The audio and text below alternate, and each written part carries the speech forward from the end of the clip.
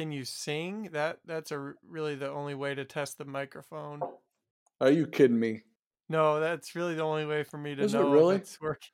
Yeah, it's just there's no other way. So what song do you want me to sing? It's got to be something jazzy. All right. Something really jazzy. Hey everybody, welcome back to Holland Christian Medium Talk.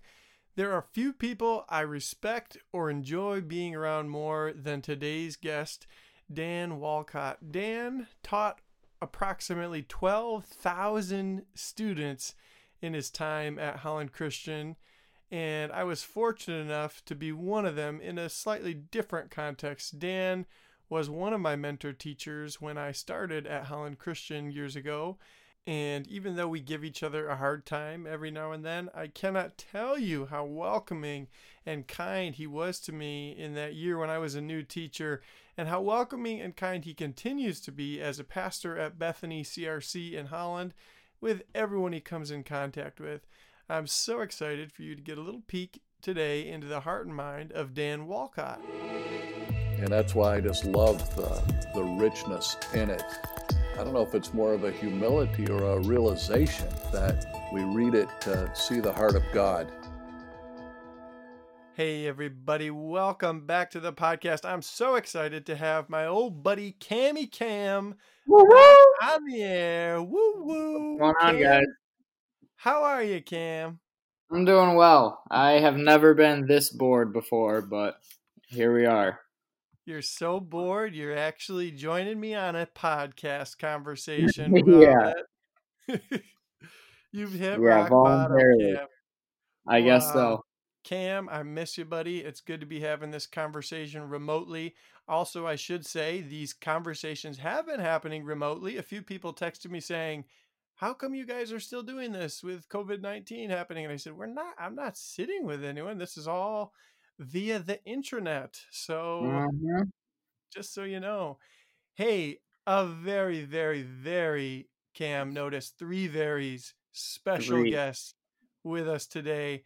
My dear friend, Dan Walcott. Dan, how are you this evening? I'm doing very well, thanks. So Cam and Mr. Walcott, or I guess, can we call you Dan now that you've retired? You may, now that I'm retired. Perfect. So we'll call him Dan. Go ahead. Or you could just call me, don't push it. Saruman? I am not your department chairman anymore, but I can. Anyway, go ahead. Yeah. So Dan, Cam, Dan, his nickname from me was Saruman for the last few years for a couple reasons. He was always the head of the Bible department, just as Saruman was the head of the Wizard Order in Lord of the Rings. But there's also Saruman is the White Wizard, and Dan's hair always just had this beautiful glow to it, also white. So that's where that nickname came from. Yeah, on the track list here, it says Cammy, Bryant Russ, and Saruman. And I honestly didn't understand where that name came from, and I thought we were interviewing the wrong person today. Yep, that's Dan. He has many names. He wears many hats. And he actually does wear many hats. Mr. Walcott, you can tell us about that a little bit. But Cam, Mr. Walcott, he was a Bible teacher at Holland Christian. He taught Bible for over 40 years. And 40 years. That's older than both you and I put together, Cam, as long as you're 9. I'm not 9. Nope, not yet. So, Mr. Walcott, first of all, Cam, Dan Walcott, when we used to, our department meetings back in the good old days, we used to have our department meetings at Southside Inn, the restaurant across from school. And my daughter would sometimes come with us because it's before school, before I could drop her off. And my daughter just fell in love with Grandpa Dan Walcott, and he would always give her pancakes off of his plate, and she would nibble on them to keep quiet during our department meeting. So he's a kind man, I'll tell you. Awesome. So how old is that little girl now? She is 4, almost 5. 4, all right. Fun. It's so good. We're just having a blast. Mr. Walcott, what year did you retire exactly? I retired from Holland Christian in 2016. So the class of 2016 was my last class. Okay. So Cam, you didn't have the pleasure of having Mr. Walcott as a teacher. No, I did not. Well, hopefully you'll be able to get to know him a little bit through this conversation. So Dan, 40 years teaching Bible. I'm curious, you've been a part of Holland Christian for a longer period of time than just about anyone else who's currently employed there. How did the school change in your 40 years? From your perspective, how did the school change? But then also, how did you change as those years went by? Now, believe it or not, you said I was there 40 years.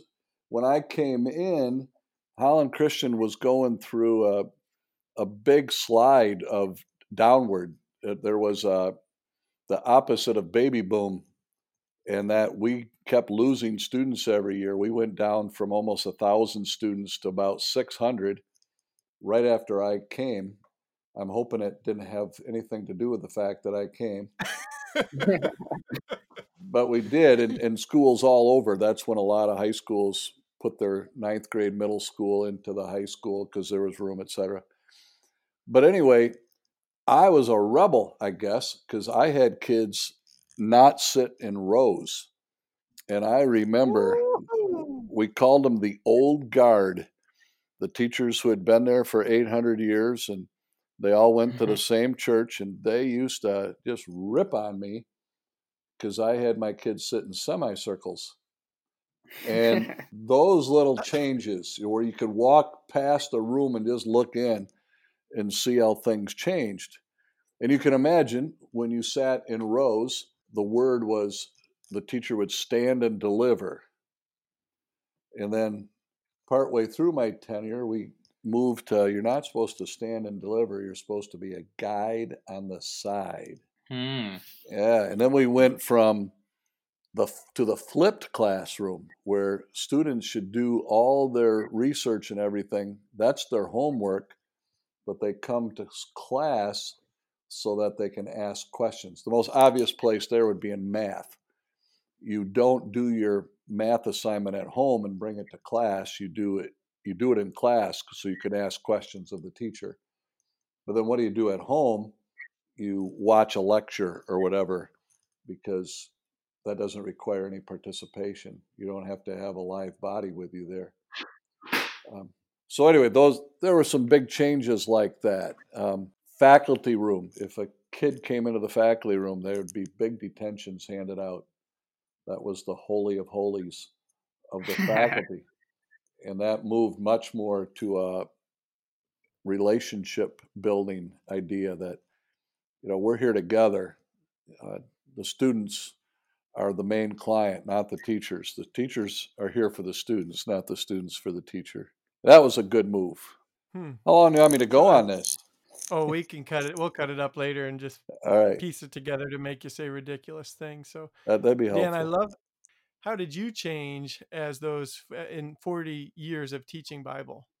Well, when you use that context to bring it up, I think one thing is I became a whole lot more humble.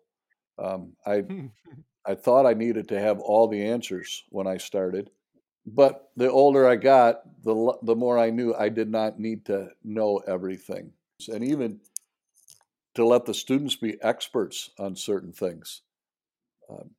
One place, are they still doing cultures, world cultures? That was always fun for me. I'd go stand in front of somebody like Kim and pepper them with questions, not to try to get them, but to try to learn from them. It was always awesome that here sits a kid, and maybe he's not even the brightest kid in my class, but right there he is the expert in that place right there at that time on that particular subject. And teachers had to realize that. And with a computer, kids could find out a whole lot of stuff about a whole lot of stuff. And yeah, now the students are the experts on the technology, and we got to teach the teachers how to use it sometimes. Cam came over and beep, boop, beep, boop, beep, boop, and just got it all set to go. Pretty much. How about in terms of the Bible and your engagement with the Bible? How did you grow or change over those 40 years? Huge change. There are times when I'd love to go back to my first students and either give them a refund or a complete do-over. And part of it, I'm going to blame this on my brain. My favorite subject in all of school growing up was geometry. And part of that is because it just all makes sense. You have the right building blocks, you can figure it out. Opposite, of course, English, especially poetry, where you read something and then your teacher comes and says, yeah, that's what it says, but that's not at all what it says. And it's just frustrating to me. So I was a very black and white logical thinker. And I loved teaching Bible, rough doc, and making it all line up and all make sense. And the older I got, two things happened. Number one, I was tremendously privileged at Holland Christian to be able to teach different things at different phases of my life. I started out teaching Gospels, and then I taught some Old Testament, and then I taught epistles, and then I taught prophets, and I got to teach Revelation at the turn of the century when everybody was going crazy about what was going to happen when we changed from 1999 to 2000. That was fun. Yes. But the more I read the Bible, the more I just saw all sorts of problems with the way people had done it with this systematic theology. And it became clear to me that the Bible was not ever intended to be read that way. So I did a lot of changing. I used to be able to give you the proof text for any doctrine you wanted, and I could argue it. And if you counter argued, I'd probably just repeat what I'd said the first time because that was really all I had. But as I got older, I realized, well, there's stories here. And yes, this story teaches this. And I always wanted to know the right answer. Why? Dig in and get it. And I grew to even there, I guess, with, I don't know if it's more of a humility or a realization that that's not what the Bible's for.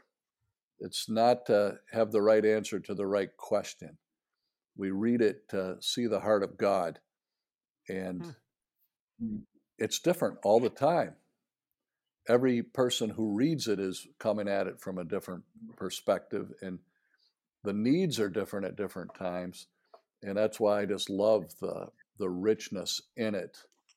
And then really drew away from any idea of proof texting because I just never found that helpful at the end of my career. You've used the word proof texting a couple times. Can you explain what does that mean? That means that when there's a thing called a coronavirus right now, and there are people who want to tell you that if you really love God, you're going to still come to church together. So they find a verse in Hebrews that says, do not neglect the meeting together. And they say, there it is. It's right in God's word. You have to go to church. And it's, well, that's a nice text to say that. But what about all the other verses?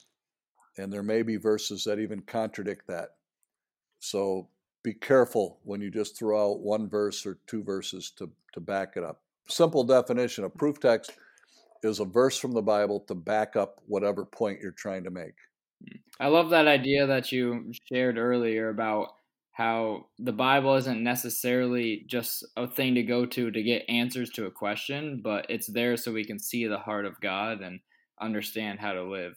Right. Good point. You must have had good teachers, Cam. So Dan, that makes me think of you actually tricked me, Cam. Mr. Walcott tricked me a lot. In fact, my first day on the job, we had a department meeting, and I did not know if Dan was joking or serious. He kept saying things, and I'm like, wait, is this real? Or one day in the staff lounge, Dan says to me, hey, can I teach you? We were talking about something, and he said, can I teach you a Hebrew word? I said, yeah, great. And he said, yeah, but. And I said it a couple times, and I thought I got it, and he explained what it meant. I just thought it was the coolest thing. About 2 years later, I realized it was not a Hebrew word, but rather an English word an English phrase, yeah, but. And he explained how this was, there's always like another component, and that maybe not just the opposite of an idea, but that oftentimes wisdom is in tension, that there are two things pulling us in different directions, and wisdom is navigating that balance. He tricked me on more than one occasion, I think, for sure. Well, I didn't really mean to trick you, but now there is something I learned though in teaching, that sometimes if you do trick somebody maybe or whatever else you're looking at, that sticks, and that's something kids are That's going to very remember true. a lot longer, and so it ends up being I, a good way to remember something. that is very true. When I was younger, the first yabat that I had was when we looked at the proof text for the sovereignty of God, and then there was always a yabat where you could find another proof text for human free will and human responsibility. And there's this tension because one side wants to say, we know God is in total control, and they are so jealous of God's sovereignty that they don't want to take away from that at all. But then there's the other side that wants to talk about human responsibility and say, there's no way I'm going to blame God for this evil, because Hmm. that's not something God would do. And God clearly at times says, do not do this. And then if you believe that God then turns around and makes you do what he said not to do, that's just a real struggle Hmm. for a So lot which of is it? people. So Which is it? which Solve it is for it? us. I really found help with a guy named Philip Yancey maybe 15 years ago. I was reading a book, Reaching for the Invisible God, and he said it, what I had been thinking and pondering. He said, when we have two truths in the Bible, never say the truth is somewhere at the middle. Say the truth is at the extremes, because they're both true. And our human mind wants to come up with the right answer. But the right answer is God is sovereign. He is Lord over all, and he does whatever he would like to do. But another truth that is just as true is that humans have a free will, and humans have responsibility, will be held accountable for the things that they do. Hmm. I cannot blame God for evil that I do. Hmm. That's a paradox. I mean, I think especially our Western minds, we want to resolve any kinds of tension like that in the text. But what I hear you saying, Dan, is that those actually live together, and they need to be together, and they need to be taught together. And what are we supposed to do? How are we supposed to live with a paradox like that? I still remember a young man who is now a pastor, and we were reading a book, and he would quote this line from that book. I could just hear him saying it. Wish I could remember his name right now. He give him a shout out. He was great. The verse that Paul goes through this paradox in the end of Romans, and Paul talks about this whole idea of predestination and election, and yet human responsibility. And he ends up by saying, "Oh, the depths of the riches of the wisdom of the knowledge of God! How Hmm. unsearchable are his judgments, and his paths beyond tracing out. Who can know the mind of God? For of him and to him and through him are all things." And Hmm. I just remember this young man saying, "Oh, the depths." Hmm. That really hit him. And yeah, there are times when you go through life and somebody's discussing something and you just say, "Oh, the depths." I mean, who am Hmm. I to think that I can put God in a jar and figure him out? He is so much greater than I am. Hmm. Dan, that makes me think of in John 8 when there's a trap set for Jesus, and there's this woman who is caught in the act of adultery thrown in front of Jesus, and they say, you've got two options. You can pick A or you can pick B. A is going to violate Torah, B is going to violate Roman law in how we deal with this woman. And therefore, that's why it's such a trap, right? He's stuck. He's got two options. And he just so brilliantly does something other that probably is on nobody's mind, nobody's expecting. And I've always liked that for times when it seems like, okay, God, is it A or is it B? Is it free will or are you sovereign? Or that God so often, like you said, oh, the depths, I'm not even beginning to understand how God is at work in ways that I'm often not even aware of. And when I give him two choices, I'm often missing missing the character of God. Another article that helped me way in my beginning of my career, and again, I wish it's that famous guy called Author Unknown. Although if you gave me time, I could He probably writes a lot. I could come up with it if you gave me time. It's Ray Vander Laan's uncle. If you want to cross-reference it. But the point of the article, the title of it was 2 Points of Truth. And it talked about how if you make a circle, you put a point in the middle and you draw around it. And then you have all the points are equal distance from the center point. But in Scripture, truth is elliptical. It's like having 2 points in the middle. And so sometimes you're closer to one point and other times to the other, but they're both real. Now, God is one, God is three. Which one is it? You can't just answer one or three. God is three and one. God is sovereign. We have a free will. God is just. God is merciful. Go ahead. What does that require? What does that require of a Christian, Dan, to participate in this thing where God is one and God is three, or God is just and God is merciful? I mean, what does that do to the followers of this God and the people of this book? What does it require of us to participate in that kind of faith? You have to love the Lord your God with all your heart, soul, mind, and strength, and love your neighbor as yourself, and realize that God is God and we're not. I think we violate that whole tension and get upset by that tension when we think we have to be smart enough to get the right answer. And there's not a right answer sometimes. It's a very different answer in very different times and different contexts. You know, Job's three friends were all quoting scripture. And at the end of the discussion, God tells them to go repent because they had the right verses. They just had them at the wrong place.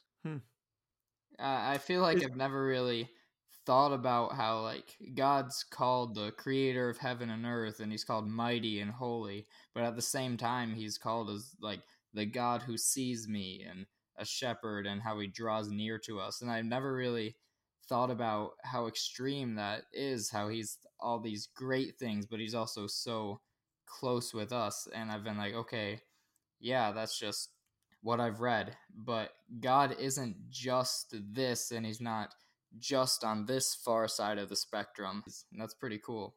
Good point. Yeah, it makes me think that we'll be learning and growing in relationship with this God for eternity and never quite come to the end. Yeah. Man, this is getting deep, Mr. Walcott. You're preaching right now. Back to the yeah, but thing. I feel like every time we've spoken with somebody who was there before you, Mr. Russ, came in and started teaching, they always tell a story about how they pulled some prank or tricked you in some way on one of your first days. Yeah, a lot of people. The term is bullied that you're looking for. Yeah. I feel like it's usually a Bible teacher too that bullies. What? No, Cam. But you know, there was a teacher that we both crossed with a little bit named Rodney Branson. He then became a principal at Rose Park. He took a step down, but he had a line that said, "We tease because we love." See, you only tease the people you love the most, and so we just wanted to shower this young man with our love. And I feel so loved. Yeah. I do feel loved. You're good guys. So, Dan, is what you just described, is that threatening to some, do you think? Oh, absolutely. You know, to the black and white thinkers of the world, they need to have the right question with the right answer. You know, think of the book of Job. God could have, at the very end of the book of Job, said, here's what it is. But if he had, people would have been quoting that verse for 3,000 years now, or however what time that book was written. And the situation would have been very different. And so God doesn't do that. He tells us a story. And in that story, he shows us a little bit about who he is. And he shows us how to respond to that. Would you say, are there some answers in Scripture, or is it only showing us who God is? That's a great question. And as you know, one of my mantras at Holland Christian was don't take a text out of context, but there are many texts that stand alone. God so loved the world that he gave his only son, that whoever believes in him will not perish but have everlasting life. That stands all by itself. We don't have to wonder about it. We don't have to give any yeah buts to it. There it is. And there are so many things like that. But for everyone that's crystal clear like that you could have a proof text, if you need to use that term. There are other times when that really doesn't work. What I appreciate about all the things you're describing, Dan, is I really think as a young man, I potentially made the Bible an idol in one sense, that it was all about the Bible to the point that I didn't actually need a living God or the Holy Spirit because the Bible took care of everything. And learning from you and growing up a little bit, I realized, oh man, I actually need a God, not just using the Bible like an encyclopedia or like some sort of constitution that answers everything or sets me up for every situation. Rather, the scriptures lead me to a God and to a spirit on whom I can depend and trust and continue to learn and walk with from now through the rest of my life. I love that thought. I've never really considered that because, I mean, if the Bible just gave us all the answers, then we wouldn't really need that relationship with God. But because it's not black and white, it pushes us towards having that relationship. It's a great thought. Yeah, well said. Very wise, guys. I've been saying it for years. I'm just waiting for someone else to say it now. So, Mr. Walcott, when you retired in 2016, you had essentially a big yard sale in your classroom where you were giving away all the goodies that you'd collected through the years. And you invited me there about 15th or 16th when all the good stuff was taken. But there was one picture that was framed still left that I quickly snagged. And it was a quote from Timothy Keller, a pastor in New York City. I don't have the exact quote off the top of my head. It's currently hanging in my classroom, but it's the idea that the proportion to which you understand and experience and receive the grace of God, to that same proportion, you will care about justice. Tell me a little bit, if not about that exact quote, tell me about your passion for justice, and that came out for sure in teaching the prophets for so many years. Okay, first, may I take issue with that you were 15th or 16th? Was it later than that? I believe you got the very first invitation. But I do know that you just kind of pushed me off for a little bit. Didn't want to come down there. No. But anyway, I'm glad you have that poster.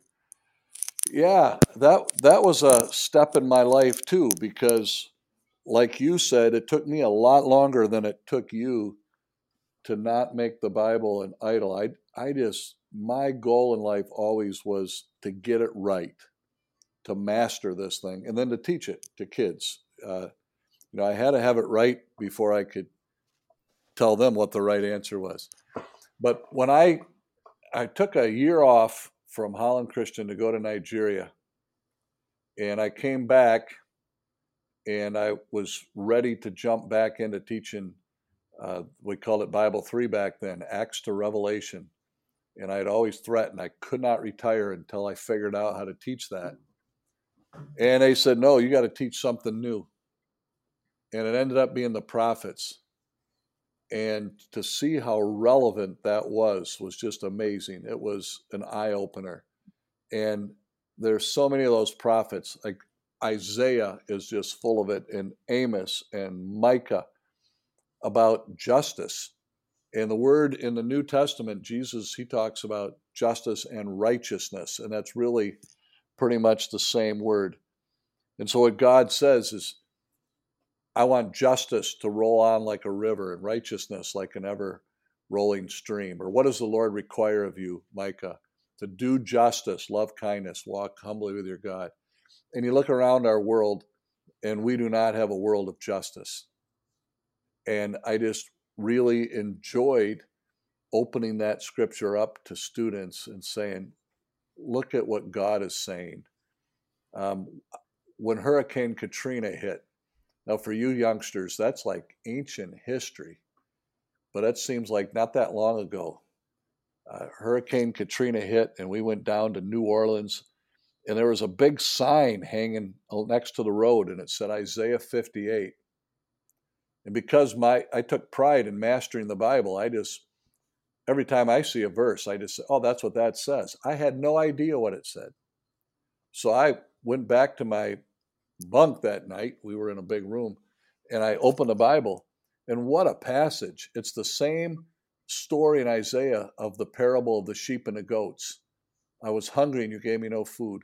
And God saying to the people of Israel, you know why I don't answer your prayers? Because you don't care about the poor. You don't care about practicing justice. And I just started studying this thing and realizing how true that is. So, yeah, just in teaching it got me really fired up about it. How would you define justice? Well, I found out that that's a loaded term as well. And as you know, I one time had a board member come, and he was irate with me because I was talking about social justice. And that goes way back. When I was in college, that's what we learned about Amos. Amos is the prophet of social justice. Well, why social justice? To differentiate between civil justice. This isn't about if you go over the speed limit, you get a speeding ticket. This is justice saying, act justly according to what your God would want you to do. But there are people in our world who think that if you're a Christian, and especially if you're a conservative Christian, we don't want to talk about this stuff. And that really got me excited and going. And I thought, how in the world can you just say, I don't need to read what Amos said? I don't need to read and take seriously what Isaiah said. This is what Jesus read. This is what Jesus based his theology on. This is what he would have studied as a young man. And so justice, there's the justice of God loves all of his children, and he wants you to love all of his children. So a lot of it, obviously, is caring for those who don't have another defender. It's caring for the poor. It's acting the way God wants you to act, which is also the word righteousness. Righteousness is simply doing it the right way. We read Luke's Gospel in Bible 3 currently, and man, it's hard to miss that in Luke, especially that Jesus cares about those very things you're describing. I had this impression that Jesus was only interested in what happens once you die. But reading Luke has convicted me and brought me back to Amos and those others you've mentioned, that he cares deeply about loving your neighbor here and now as well. And that means taking seriously orphans, widows. There's that quote, Dan, it might have been even you who told me this quote originally, that you say you care about the poor. Tell me, what are their names? That quote just is like a punch in the gut. And the prophets do that very thing, where they call us not just to think certain things, but they call us to care as God cares, and they call us to action. Yeah, very well said. Hey, Dan, you've been out of Holland Christian at least for a couple of years. I know you're still a pastor at Bethany. What would you, if you had a chance to step back into the classroom, what would you say to high school students today? Well, there's lots of things that I've thought about over the years, saying, boy, I'd love to go back. I'll tell you one that hits me over and over and over. And I've even asked pastors, said, tell me if I'm not living in the real world. And I have had some say, no, you're not. I have walked with many, many people since I retired from teaching to their death. And I have not yet had a terrible experience. What I have done is just sit in awe of saints who are leaving this life and going to be with Christ. And there are times when I'll walk away and say, I wish I had had a video camera to go and show to a classroom of seniors, or better yet, if I could have had a bunch of those kids come and sit with me and just watch this saint, hear their testimony, their assurance that they're ready.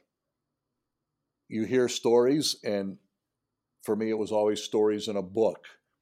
But I walked in on a gentleman one time, and he was in the hospital, and his wife said to him, "Hey, Pastor Dan's here. Do you want to say something to him?" And he was looking up in the corner of the room, and he said, "Oh, there's Jesus. Jesus, he's coming." And he held his hands out to him, and he was just so ready to go, and no fears. Just he understood God's grace. And to witness that and to say, it's real. And I know when you're in high school, that's the last thing you want to think about. But just to tuck that in the back of your head someplace, that there are saints who get to the end of their life and they can't wait to go and be with Christ. And what a faith, if just to have that, to be inspired to somehow get to that point. That's incredible. That is really incredible.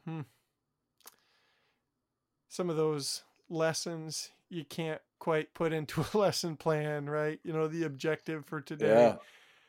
There's something about seeing what you've just described, sitting with a person that you walk away different, but it's not quite simple to put into words, I think.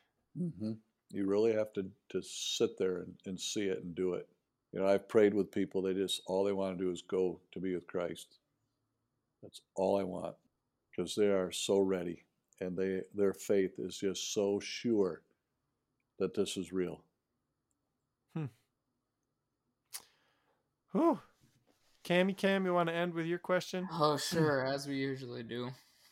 So, Mr. Walcott, if you were able to go back and speak with your high school self, what is something that you might tell yourself? I would have told myself to be more curious. I was a student who the best part of the day was when it was over. I lived for what happened after the last bell rang. That's the only thing I really cared about. And I'd say, be curious, ask questions. Don't quit studying that night until you understand what the teacher said and why they said it, because then it's going to stick with you a lot longer. But I'd also want to say, and this one is something that I've observed even in friends, the way you treat people is going to stick with you. Some of my biggest regrets are times when I either participated or at least stood there and watched and did nothing about it when kids were unkind to other kids. And I still have regrets for that. You don't want to live with that.